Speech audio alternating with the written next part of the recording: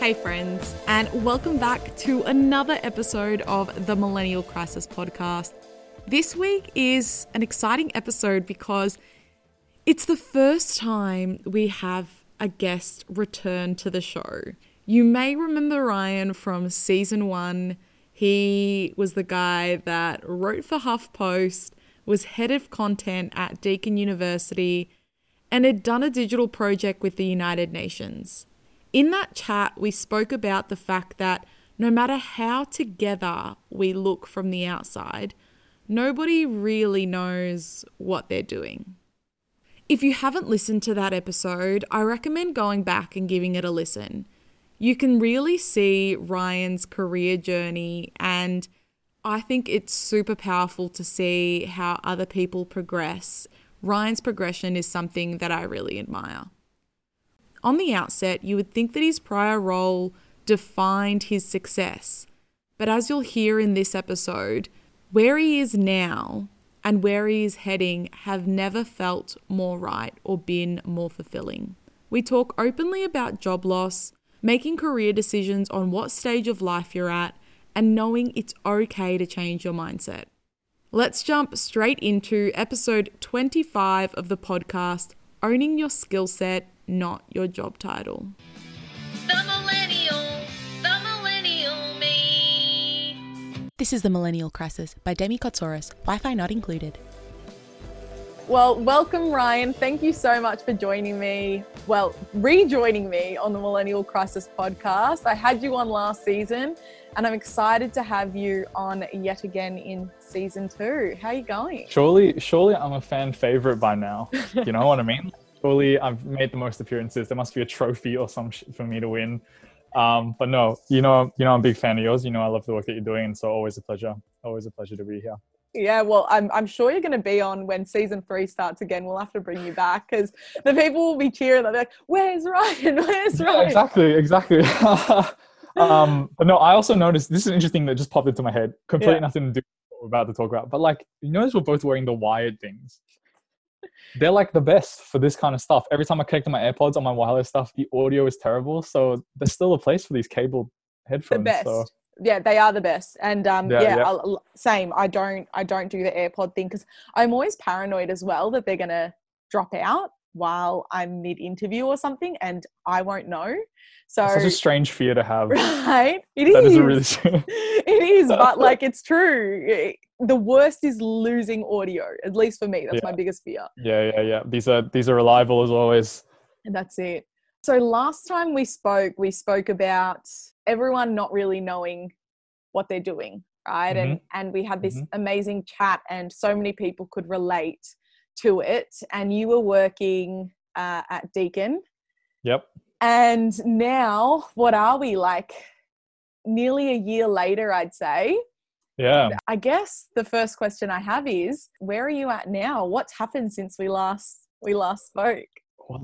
What's happened? So I was the head of content at Deakin last time we spoke, almost a year ago now. And now I'm running my own kind of like content studio called Cheng in the Armor. The story behind that is I was actually meant to move to a startup, which will remain nameless because I don't want to get into trouble. Because of COVID, they had to pull the job offer, but I had already resigned at Deakin. So it left me in a bit of a pickle. But these things happen. The pandemic is not anyone's fault. And so when I finished up at Deakin, I just was like, look, this is what I've been doing for the entirety of my career, which has been writing, storytelling, content, and just decided, look, I'm gonna start like a freelance kind of studio thing, see how it goes. And since then, I've been working on really cool projects with brands that I really care about. So like people that like their value and vision and purpose really line up with my own, and that makes the work easy, right? And so it's been going super well, and obviously a massive change from the last time we spoke.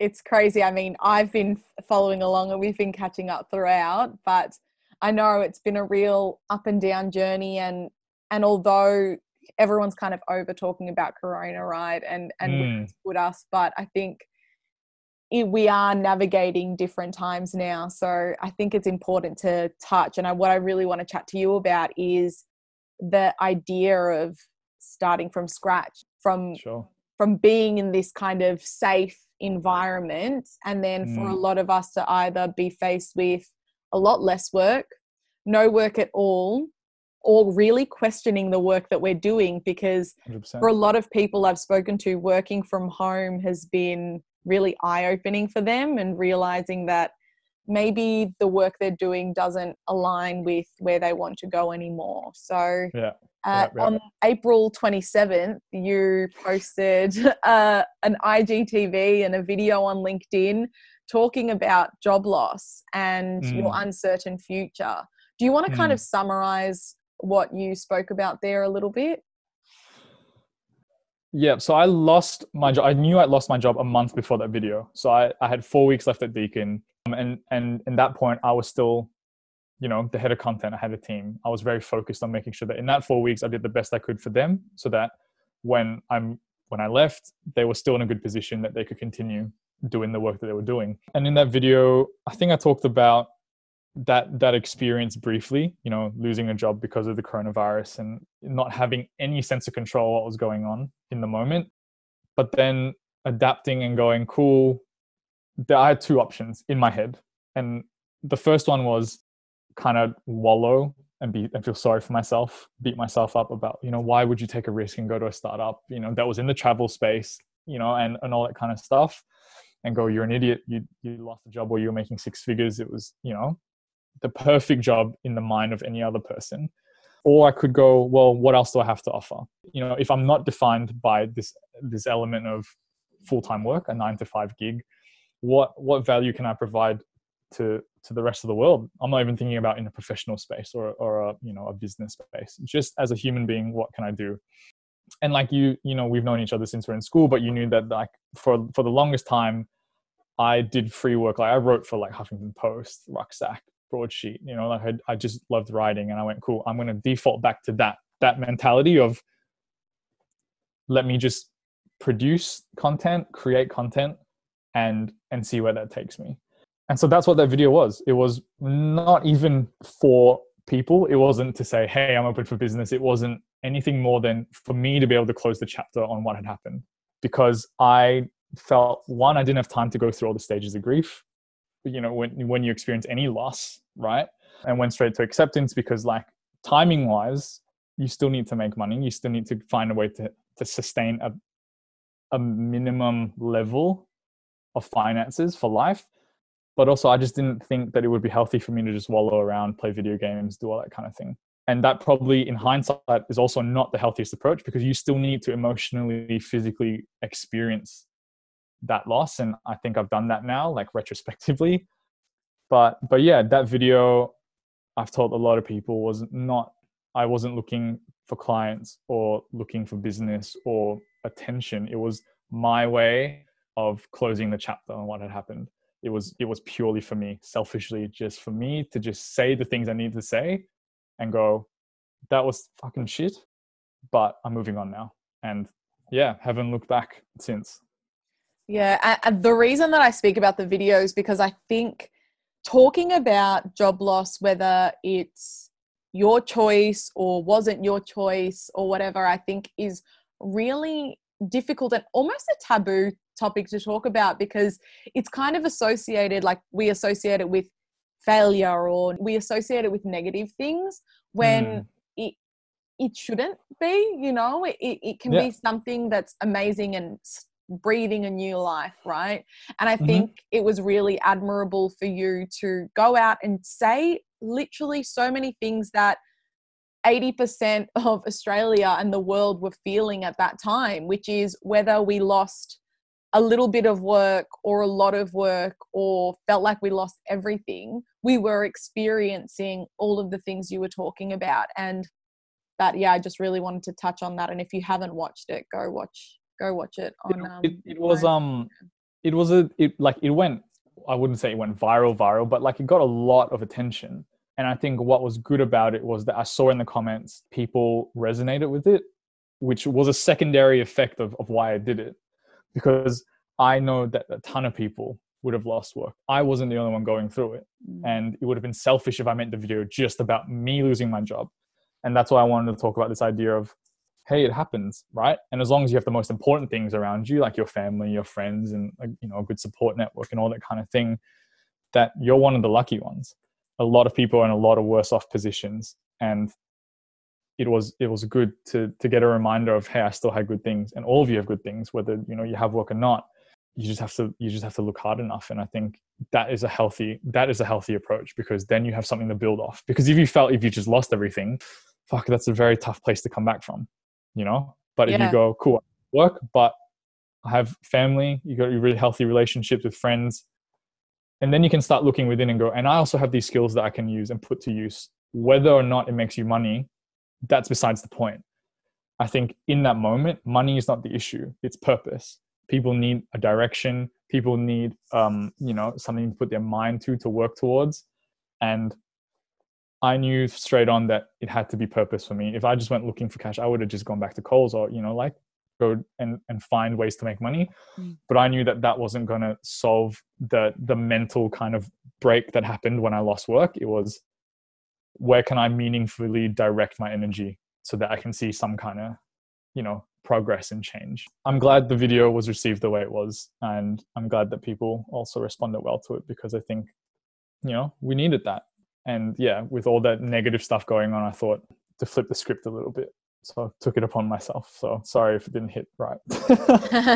No, I think all the other stuff that you were saying about how you hoped it wasn't taken like that, I think if people took it that way, they were in a different headspace. You know what I mean? I think it was super important and really admirable that you did that.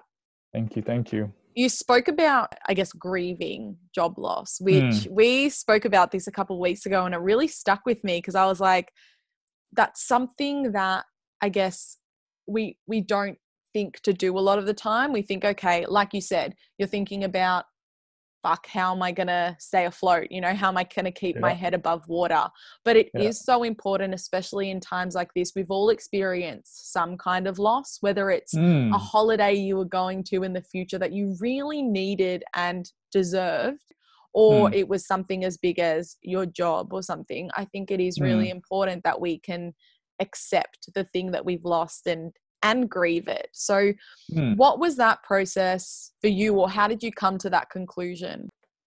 It's one of those things where in the moment, I knew it had to happen. I knew that it was going to be something I had to do later on, because I was looking for that purpose. I think about loss in the most extreme circumstances. When you lose a loved one, right? Your immediate thing is, cool, what do I have to do in the aftermath of that? You have to organize all these different things. And then after that's done, you get the time to process, and you remember the good times, the bad times, whatever it is. And that's the most extreme circumstance of loss. And I'm sure everyone's gone through that. And in terms of this job loss, I knew that it wouldn't be of that intensity, but I knew that it had to have that similar process of, cool, get your shit in order, and then go through that emotion of like, it was fucking terrible. I every stage of the interview for that new job, I said, hey, is this COVID thing going to affect it? Is this COVID thing going to affect it? And they said, nah, you're cool. And I went, great, I'm going to take your word for it. I got to go through all those emotions of frustration, of anger, of all that. Like, what the heck? I did everything I could in my power to make sure it was the right move. And they let me down. In all honesty, that's how I felt. And being able to then navigate that and go, cool, it's time to move on from that now, because what am I going to do? If I keep thinking about it, it's just going to make me mad, but doesn't really change the situation. And then you keep going through the process of, cool, like that's happened. What else are you going to do now? How can you contribute? And then you get to the point of acceptance when you went, it's a thing that happened. Is it just a thing that happened? And making sure that perspective was the key. You talk about the video. I think when I made that video, I had 4 weeks to gain that perspective, which was, hey, I don't have coronavirus, which is fucking amazing, right? I still have people that care about me. I have savings. Like, I've been very conscious of my own finances and stuff like that. Like, then being able to go, cool, those are all the things that are still going right. And on the scale of like other people that don't have things going right for them, that haven't done those things, that haven't had the opportunity to do those things, I should already be miles better off. And I shouldn't take that for granted. And just because I lost a job doesn't mean that every aspect of my life is terrible. And it's a process. And, a few people reached out because they were in similar situations. They either lost their work or they were meant to move and then the contract got pulled. And they said that it really helped them understand the road ahead. Because I was, if you think about it, I was like 4 weeks ahead of some other people when that video came out. They said it was nice to see that at the end of the road, there was going to be some clarity. And that's all I was looking for throughout that process, which was understanding that it's really not your fault when something like this happens. How could I have done anything to predict the pandemic? And then also, what could I do to fix it? It's nothing. You know, if you're talking about the grand macro scale of what was going on, there was nothing I could do. And that was so important for me to understand, because when I went, oh, it's really out of my control, you just shrug your shoulders and go, cool. Sometimes the world just does what the world does, and you have to roll with the punches. That's what makes, you know, someone adaptable. That's what makes you unique to your situation. So I think that grieving process was important. I did it backwards because, like I said before, I just was like, cool, I don't want to fall into that spiral. So let me get my shit in order and then process it all. Yeah. And I don't think there's any right way to do it. Like, No. after you had kind of said that, it kind of sparked in me. I was like, the first few months of me having to come back home and all that stuff, I was go straight away. I was just like, what can I do? I need to get all this stuff in order. I need to fill the time that was spent traveling. And then after first 2 months, I had a month where I just wouldn't do anything and couldn't do anything. And I think it was because I had ignored the fact that, okay, my 2020 isn't looking the way I had imagined it, which was going to be like another best year of my life kind of thing, with all of these huge changes and adaptations. And then when you come to terms with that and you say, okay, it's okay to think that it's shit. It's okay to be upset at something, even though it might not seem like a huge thing. Because like we said, we have our health, we have all of these other things that we're so lucky to be in certain positions, but it is important for us to accept that it is a loss regardless. I really liked the way you would put that. And I think when you understand that, like, the only thing in your control is your actions, it's the most liberating thing, right? Because then it's like, well, I'm just going to do the best that I can. And sometimes that'll be enough, and sometimes it just won't be. Sometimes other people mess it up. Sometimes they make it better. And sometimes, you know, a virus spreads around the world, and sometimes it doesn't. And the only thing that you have is going, cool, every day when I wake up, what am I going to do? What's within my control? And for some people, it's as simply as, hey, you got out of bed. That's better than yesterday when you decided I just couldn't because it was all too much. And that's what I want people to understand. It's like your own process, your own, you know, however you want to grieve, however you want to, you know, build up that next stage of after you lost your job. I wanted people to know that there is no right or wrong. There is no map, blueprint that says, hey, you lost your job. Here are 3 quick steps so you can get better. It's not that. It's not that. And I feel very like blessed that it worked out the way it worked out for me. And I'm sure other people feel the same. And I'm sure other people are still working out how to work it out. And, you know, it's not an easy time. And I am really empathetic to that. And yeah, so it was important for me not to say, hey, this is what you have to do to get better. It will get better in your way, in your own time. For sure. And you're spot on with that.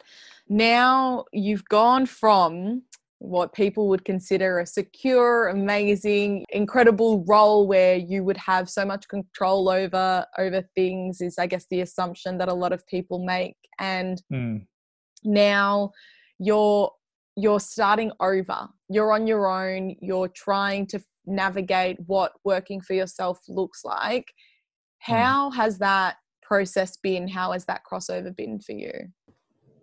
For me, super good. I enjoy what I'm doing now far more than what I was doing before.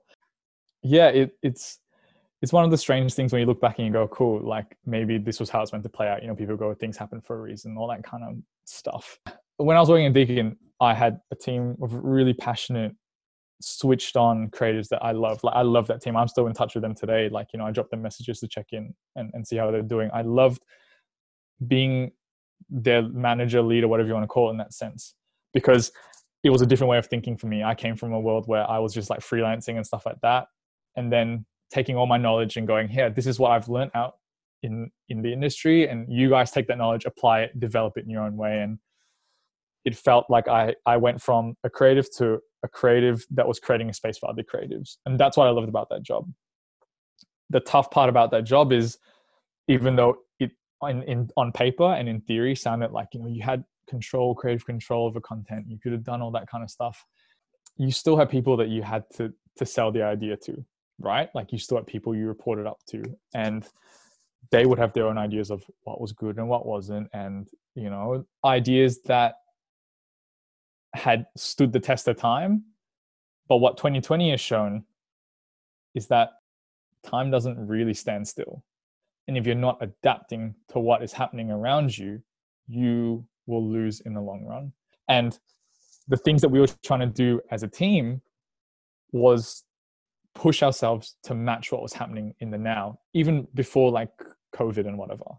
We were trying to think of like, how do we tell interesting stories? How do we take those stories physically into activations, events? We didn't have a really strong digital presence. We wanted to invest in that. I let my team work from wherever they wanted, because I knew that productivity is tied into an individual's happiness. We talk about having the professional world and personal world separate. We know that's not the case. We know that when people have terrible circumstances in personal life, it affects their professional life, vice versa, So we adapted that and I said to them, as long as we're together once a week, you guys can work from wherever. Because understanding as well that not everyone wants to work from home. And not everyone wants to work in the office. And we saw that growth from like, you want to take an example of, we did like 4 articles a month. When everyone was allowed to work from wherever they wanted, we went to 12. I mean, those numbers are like, they speak for themselves. I don't really have to say more than that. And so it was all these kind of like, for what some people perceive as like, young new age ideas of like, hey, you guys just want to stay at home and do, and you think whatever you want. But my numbers and the team's numbers spoke volumes, and I really didn't have to do that much persuading. But on the same level, you have to do a lot of persuading, because for some people, it's so starkly different to what stood the test of time. It's so starkly different to what they know. Like, hey, I need to see you at your desk for 8 hours. I'm sorry to break it to you, but like, some people don't need 8 hours to do the work that you're expecting of them. Now, if you're not willing to accept that, then you come into a bit of conflict. And it's things that you've covered about millennial workers, which is like, why do we get told to stay in our lane all the time? Like, I was the youngest in meetings. I was the youngest head of content. I don't think there's ever been a younger head of content at Deakin, unless, you guys want to at me and tell me who you are. And please feel free, because like, I'm going to take that title. And then I'll go into meetings and people are like, well, what have you achieved in your 25, 26 years for us to listen to you? Which is fair on paper. Like, you've been in the business 40 years, like you would know more, and I will listen to you on things that you know. But the reality of the situation is, me, you, my team, like digital, like creative storytelling, that's what we've done. That's what we've done. And we've done more time than you have. And it was an easy transition for me once I decided I'm going to do my own content studio, because it was like, well, the only person they have to answer to is the client. But at that point, the clients hired you or engaged you or brought you on board because they go, we want you to lead that aspect of the project. You are the expert, and people accept that. Yeah. And that's the dialogue rather than just the order. Do you know what I mean? Before I was like, no, you can't do it, or yes, you can't do it. Here it's like, cool, what's possible? And then let's make it possible. Yeah. And that was such an easy switch. Like, I am so much happier. I can't describe it to people. Sure, some days I work long hours, some days I work less hours, but I'd rather do this than go back to a desk where I have to then convince people of the value of creative, or the value of digital, or the value of storytelling. Like, that shit was exhausting. The last 3 months was me literally just like pleading, just like, hey, like, this is why there's value here. And they're like, well, no. It's been the best switch. And if I have any say in it, I'm not switching back. So I love that, because I had recently written something about that the other day, about how the larger companies we go into and the larger spaces we're expected to stick in our lanes. And I always say when I teach my classes, I say 60%, but it's usually more. It's like 30% is spent speaking to your audience, 70% is convincing others on how you're going to do it, right? And I think that's something that we all forget, and especially being young in the workplace, it can have its other hurdles as well. So I think a lot of people that are listening are really going to relate to that areas. I'm sure you still get that with clients at times, but like you said, you are the expert now, and you value your credibility, and you have to value and push. And that's the thing, right? Like, I'm not saying I'm the expert in everything, or I'm an expert in classic advertising or TV advertising or whatever. I'm saying in this very specific thing, I know what I'm doing. My track record proves itself. Trust me on it. And then if it doesn't pan out the way that you hoped it panned out, we can have a conversation. Yeah. And that's what I want people to understand is, like, when people ask you questions like, what is it 7 years worth? Then you shouldn't be bothering having that conversation, because if they can't see the value in what you've done in the past, which I know your CV and other people might not, right? But the thing is, do your research. And this is the client, like on the client side, do your research then before bothering to get on the phone with Demi and waste her fucking time. Yeah. Do you know what I mean? Yeah. Because make it clear. Yeah. Yeah.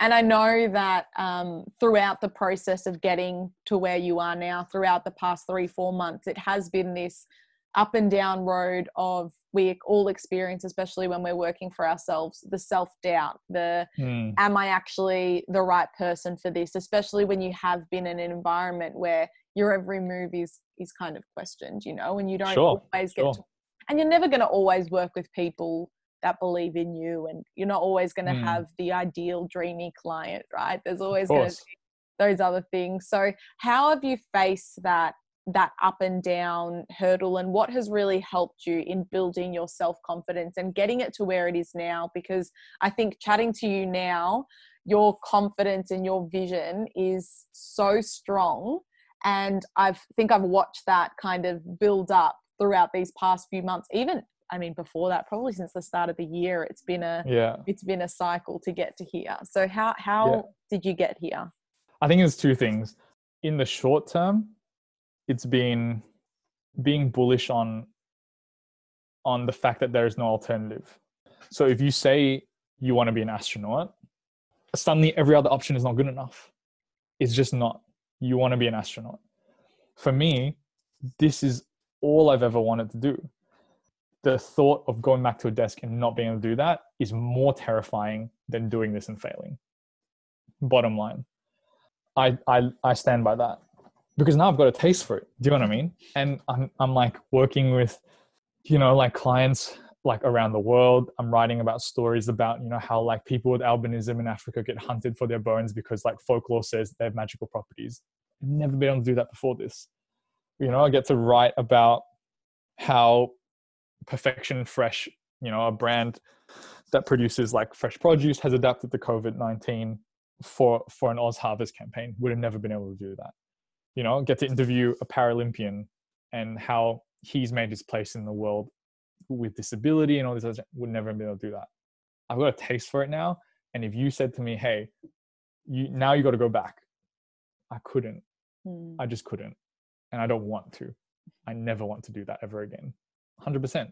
And people might watch this and go, oh, he's 26, like, he's naive, like, he's dreaming. Dreamer, but the thing is, like, I heard a really interesting podcast. I listened to a comedian called Brendan Schaub, and he used to be a UFC fighter. Now he's a comedian, stuff like that. And he talked about, if you knew the odds for every single action that you were about to take and every single dream that you had, you would be so depressed at the odds of making it happen that you just wouldn't do it. And he's got a point. I met people before this part of my life, right? And in work and stuff, that said, yeah, and then you hit a certain age and then you realize that dreams are dreams and then you'll never be able to do them. And like, so you should probably just give up on them. If I listened to those people, we wouldn't be having this conversation. You would never even talk to me because I would have just gone, yeah, I guess these people that have said these things aren't possible are right. And then I would have just gone, cool, I'm going to just knuckle down and do this, check in and check out, and forget about the things that like gave me life and purpose and passion. Because at the end of the day, right, what you're talking about with dreams is not to be confused with I want to be rich, or I want a yacht, or I want all these things. It's not about wanting things. It's about, how do I want to feel about myself down the road? Do I want to go in 30 years time and go, fuck, I really should have just stuck to the thing that I was doing? And I don't want that for myself. I don't want 30 years down the road to be like, like when you had the opportunity to tell stories, you didn't, and now you wasted it. And that's the biggest driver. Fear is a big driver when used in the proper way. And I don't want people to think that also then it's like an all or nothing thing. Like if you have a dream, then take crazy risks like you hear in movies, or you hear in like you still have to be smart. And if you have, I know someone who works a cafe job that is starting a fashion label, not because they think that's a quick way to make money, but like they actually care about design. That's what I'm talking about. Balanced approach to achieving dreams is the only way, and not taking into account odds. And for me, that was like in the most immediate thing, that's what I've learned, which is like, now I've got a taste for it. I don't want to go back to sitting at a desk and like hanging out with people I didn't, that would not, like my team was amazing, but then also like on the flip side, hanging out with people for 8-9 hours a day that you really like, you wish that you were home, or you with your family. That fear of like going back to that has been the most immediate driver for me. And I think it'll be for a long time, because the thought of going back to that is just nightmarish. It's spot on, because speaking to you now, it's such a difference. You can see and you can feel that. And I'm sure there are different struggles that come with this, like they did with the corporate work, but now your energy is so different, and you can see that drive. Like it's just different goals you're hitting. Before like the comfort might have been the money or the title. Now the comfort is in feeling alive, right? Having the passion, having the drive, and those other things, you'll get to, you'll get all of that stuff. It's just a matter of time, but you can enjoy the process now, which I think is the most amazing part. And I don't want people to think and look at me and think, first of all, that like, oh, he's like making heaps of money as well. But I'm literally not.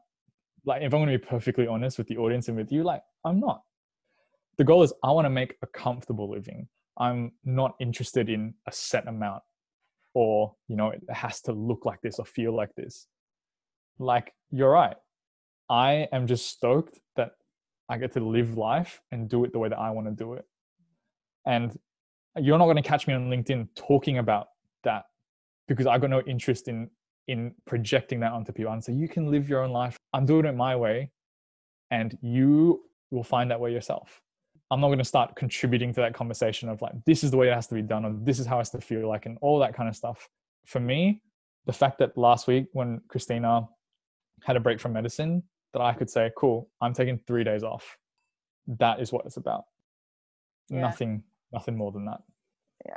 Amazing. And I think that this season, we're all the listeners, and we're all at a different stage now. We've grown with season 1, and season 1 was all about finding that dream career or finding that passion. And now we're moving into season 2, and it's more about, oh shit, it's more than just the career, isn't it? It's about the lifestyle side of things. It's about how we want to live our lives right now. And you can just see how right now the work you're doing, how that fits perfectly well in the lifestyle you want to 100%. Live, in the stage of your life you're at. And that's awesome. And we were saying before how I was telling you that I think I need to go back to that working life, to that structure stuff. And, sometimes it's hard to accept what it looks like for you when there's no right or wrong the way things should go. It's what fits your life in that moment and how you need to adapt to the new circumstances, right? And I think as well, it's like words like lifestyle and choice and freedom and all these things have been co-opted by like a very small but loud group of people on Instagram and LinkedIn who like, some guy came on my feed on YouTube. It was like how to make $5 million, and he looked about like 16. And all power to you, right? Yeah. If you have done that. But odds are when I watch that video is you haven't.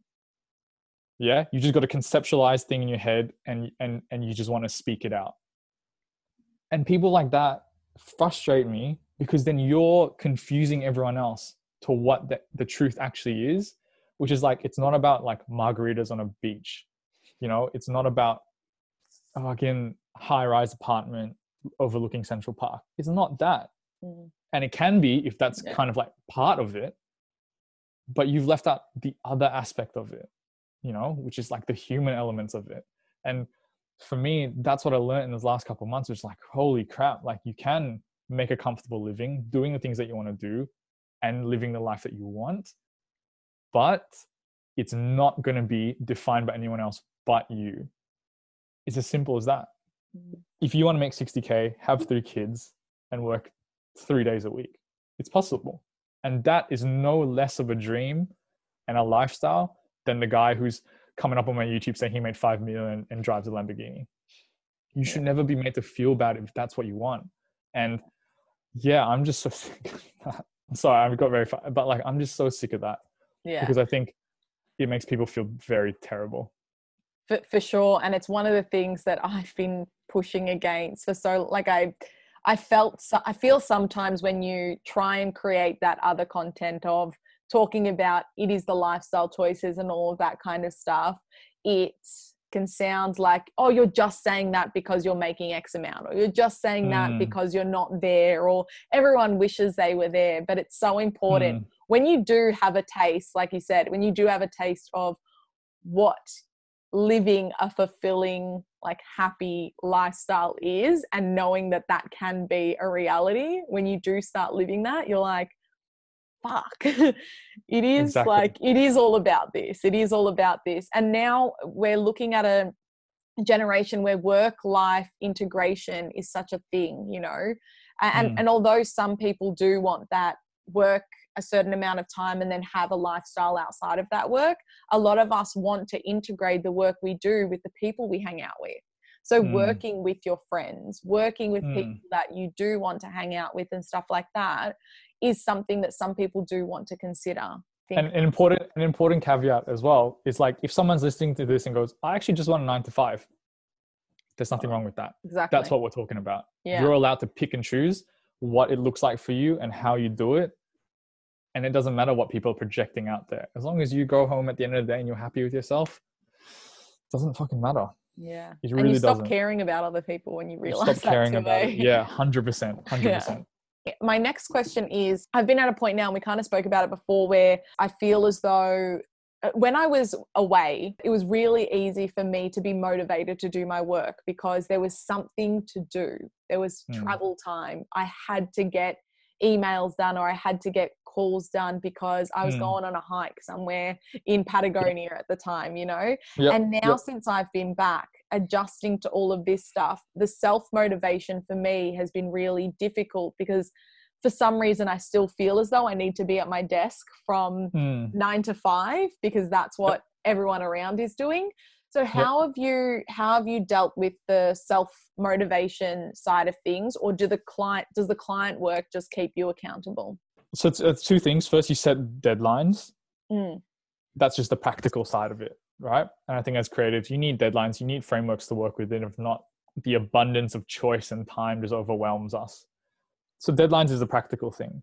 But then also on the flip side of that, it's some days you're just tired. Some days you're just worn out. This idea of always on, hustle, grind, like, bitch, some days I just want to sleep. And that's all. Don't tell me about the hustle. Don't tell me about the grind. That is part of it. And being okay with that. And that's why having deadlines allows you those days to go, you know what? I'm going to just do 2 hours of work today because I know I can afford that. It's a fine balance of knowing yourself, knowing your body, knowing your mind, and then also going, cool, I'm in tune, but also remember, there are deadlines. This is still work. This is still business. And you still have people that rely on you to get your work done. It doesn't have to be any more complicated than that. It doesn't have to be, I'm awake for 18 hours a day, so you should be too. Like, dude, that's bullshit. I'm tired after fucking being awake for 3 hours. Like, it's, you know, like this idea that like, if you want to be an entrepreneur or a business owner, or you just want to be a really successful engineer or lawyer, like, yes, there are certain expectations you have to meet, but that doesn't mean that you forget about who you are internally and ignore all the signals that your body is giving you and your mind is giving you when you need that break, when you just need a day just to do nothing. And I'm very interested in flipping that conversation on people. this always on culture.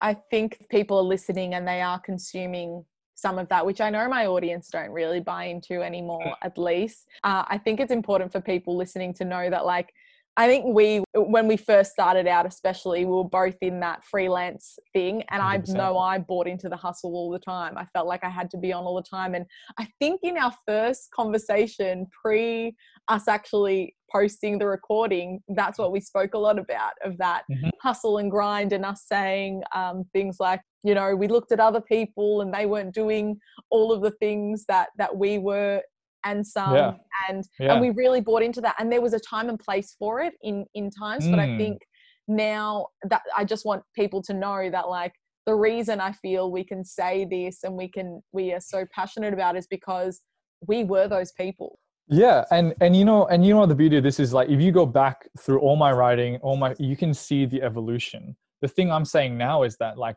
I'm also not afraid to then change maybe in 5 years from now, when we sit down again, inevitably, for season 16, for me to go, you know what, like, actually I wanted to be I want to be a 9 to 5 now. I've got a family, like, it's just more like, the important thing is not being afraid to be open-minded and change your mind about things.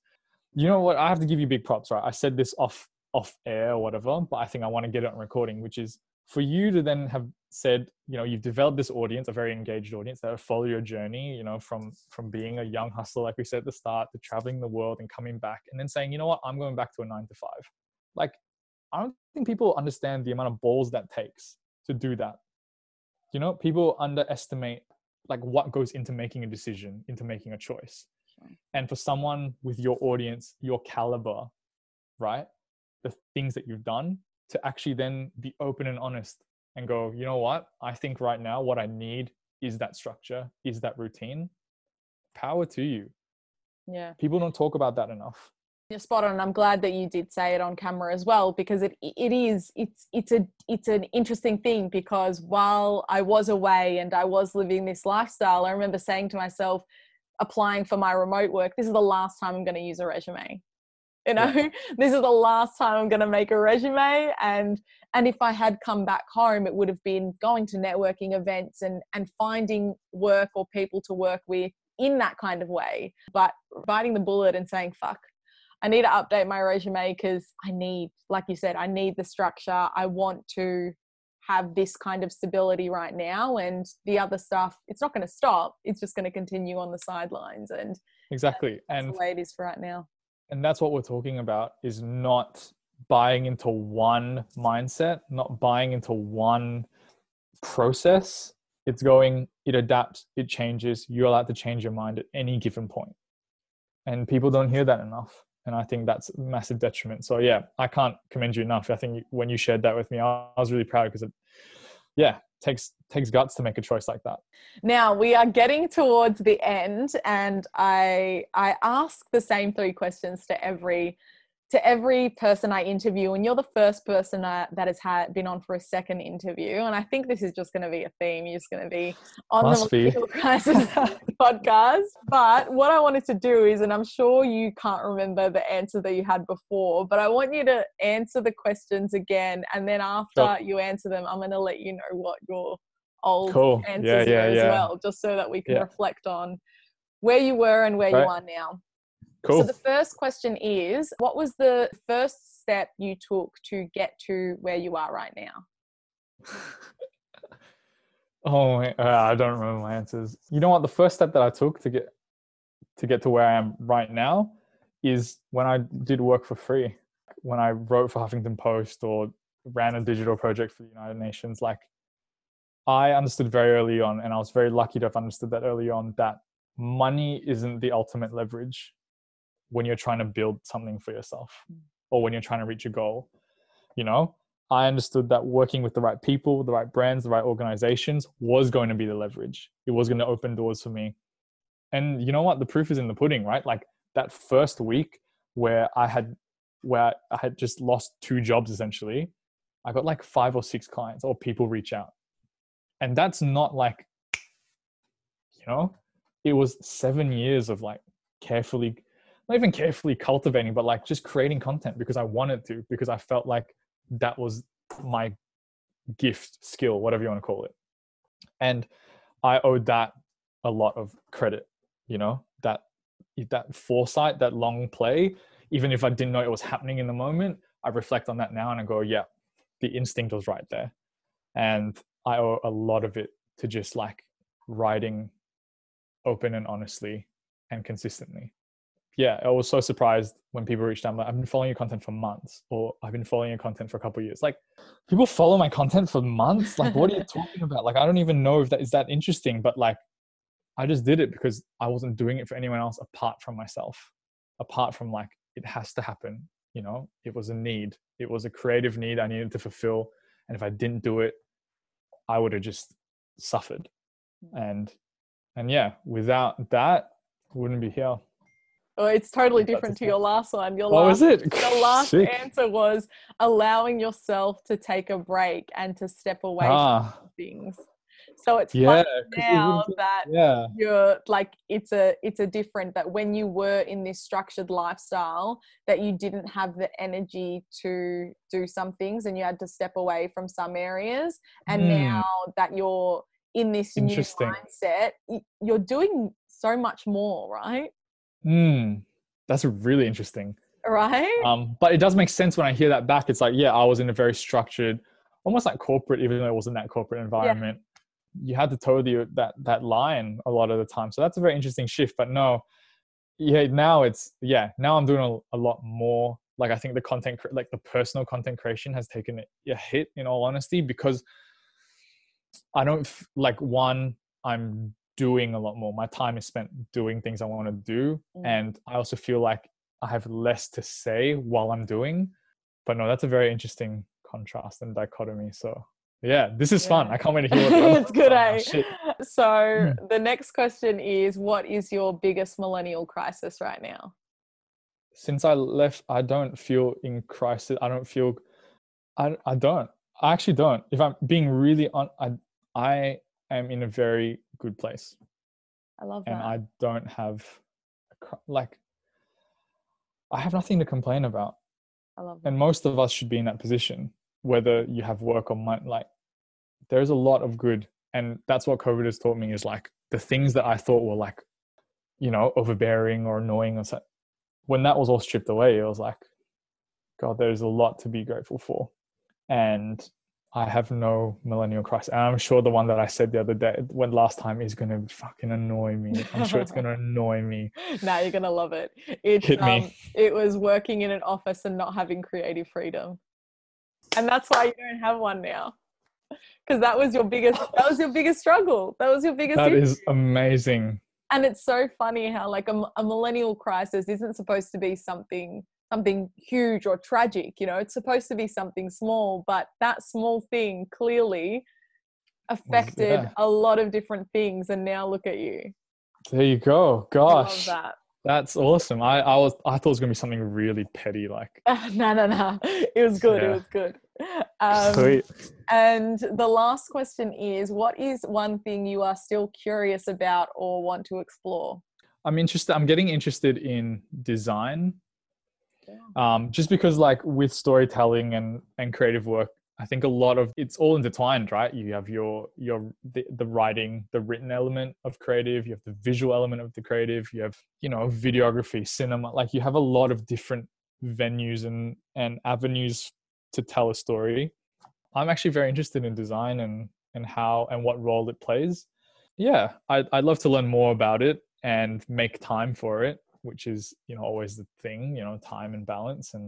But even in the projects that I'm working on, I'm working with designers and videographers and stuff like that. And just in conversation with them, I learn a lot about, you know, about that process. So I don't know if that was the same though. No, last time we spoke about your rock climbing and stand up. Oh yeah, that's changed. I stopped rock climbing because I think I got too many injuries just from like stretching my body in weird ways, and stand up was just like I was going through a phase. You need maybe that phase outlet, right? Yeah. That's what it seemed like. All of ends up stemming to you needing a creative outlet and Yeah, a I life can't believe I'm being that sucked out of desperate that I you. wanted to go and get up on a stage and tell jokes. Yeah. We're still doing it. You know that. It might be a season 3 thing, but yeah, cool. But it's still, definitely it's not still happening now. Cool. That was fun. I loved that there was such a difference between where you were before and where you are now. And I think that we've kind of spoken about a challenge that you want to set for everyone this episode. So Sure. what would you like everyone to do? So I think what was really good, and that was a very intelligent segment from you to draw the two, and things, and it shows how much things can change in a year. And I guess for me, it'd be really good if people just took a moment in a day, sit down with themselves and have a very real conversation about what they want their life to look like, and the evolution of your own podcast from talking about the career to now realizing in season 2 that it's not just the career, it's everything that lives in harmony with it. And for people to sit down and have a very real conversation with themselves about what they want that to look like. And I know I went hard in the paint on like people who want a yacht and stuff, but if that's what you really want, write it down, work towards that. But if it was something that you've been hiding because you think that as an entrepreneur, you need to aim for that yacht or that apartment in the sky, but really you really just want to start your own little bakery, make 80K a year and have a family, now's the best time to have that conversation. Now's the best time to set the plans in place for it. Now's the best time to work towards it. And I think that would be good. So yeah, and I hope they'll send it to you because I'll be interested to see if I'm right or wrong. Because if everyone goes, I want $1 million, then yeah, fair enough. That's what you want. But I think if you have a real conversation, you can really outline what it is, that you're really working towards. And for the purposes of honesty, like if, for me, what that looks like right now is I want the content studio to become sustainable, right? I want it to work with brands that I care about, do work that I care about that makes impact in the world. And it doesn't have to be 6 figures. Yeah. It just doesn't. I love that. And I love that you kicked off the challenge. I think that's really important. Yeah. You have cool. to. All right. So that's what we'll get you guys to do. Write it down somewhere, write down in a sentence or two, really think about it, what you want it doesn't have to be for your whole life. It can be for the next 6 months or year, what you want that to look like right now. To share it, whether you share it publicly. I hear that if you put things out there, they're more likely to happen. I don't know. I've been tweeting some weird shit these days. I tweeted today. When I tweet, I was like, I hear if you tweet things, they come true. I was like, 500K a year wouldn't be too bad. And then we're saying, what did you say before? I hope people don't write, I want $1 million. And there I went. Yeah. Hey, it was more with that. And no. And I think it'd be nice if they emailed it to you or something. Yeah. But let me know, let Ryan know, send us something about it and we'll hold you accountable to it. We'll end up sending you something in a few months. We want to know what the process is. I think that's one of the things that we both love is watching other people take action and we resonate with that. I mean, that's what I 100% will. I did this with someone that reached out on LinkedIn and they were like, how to become a writer? And I said, there's a bunch of ways. And we talked about it. We had a coffee for an hour and I said, in 3 months, I'm going to message you on LinkedIn and see how you've done.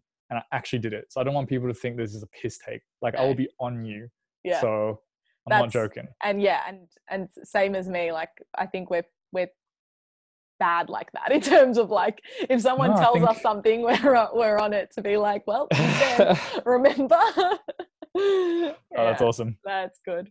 All right, thank you so much, Ryan, for pleasure, mate, for coming on again. And is there what's happening new? Where can people find you? We'll link all of your stuff in the show notes, but is there one specific thing that you want people to check out right now? Well, I'm on LinkedIn, Ryan Cheng. You can just find me, or there's a bunch of agents named that, so that's probably difficult. So you might want to find me on Instagram, which is @ChinkInTheArmor, which is the name of the studio, which is also the name of the website, chinkinthearmor.com. If you're looking for interesting conversations like this, that, Demi's also been on my podcast, which I haven't released yet. It's also called the Chink in the Armor podcast. Look at that smart branding, same name across everything. Love that. On that podcast, I just talk to people that I've worked with or have been friends with a long time in the creative space. So I talk to an Emmy Award nominated cinematographer. I talk to an independent Nigerian photojournalist, creative based, but people that have really inspired me to be better. And if you're interested, check it out. And if you just want to chat, always happy. Just hit me up in the DMs. And if I said anything that upset you, let me know, because that means I am saying something right. Amazing. I love that. Well, thanks again, Ryan. And Pleasure. I can't wait to have you on season 3 and see how your answers have changed and where you've grown then. Definitely will change in season 3 for sure. Beautiful. Thanks so much. Thanks, mate.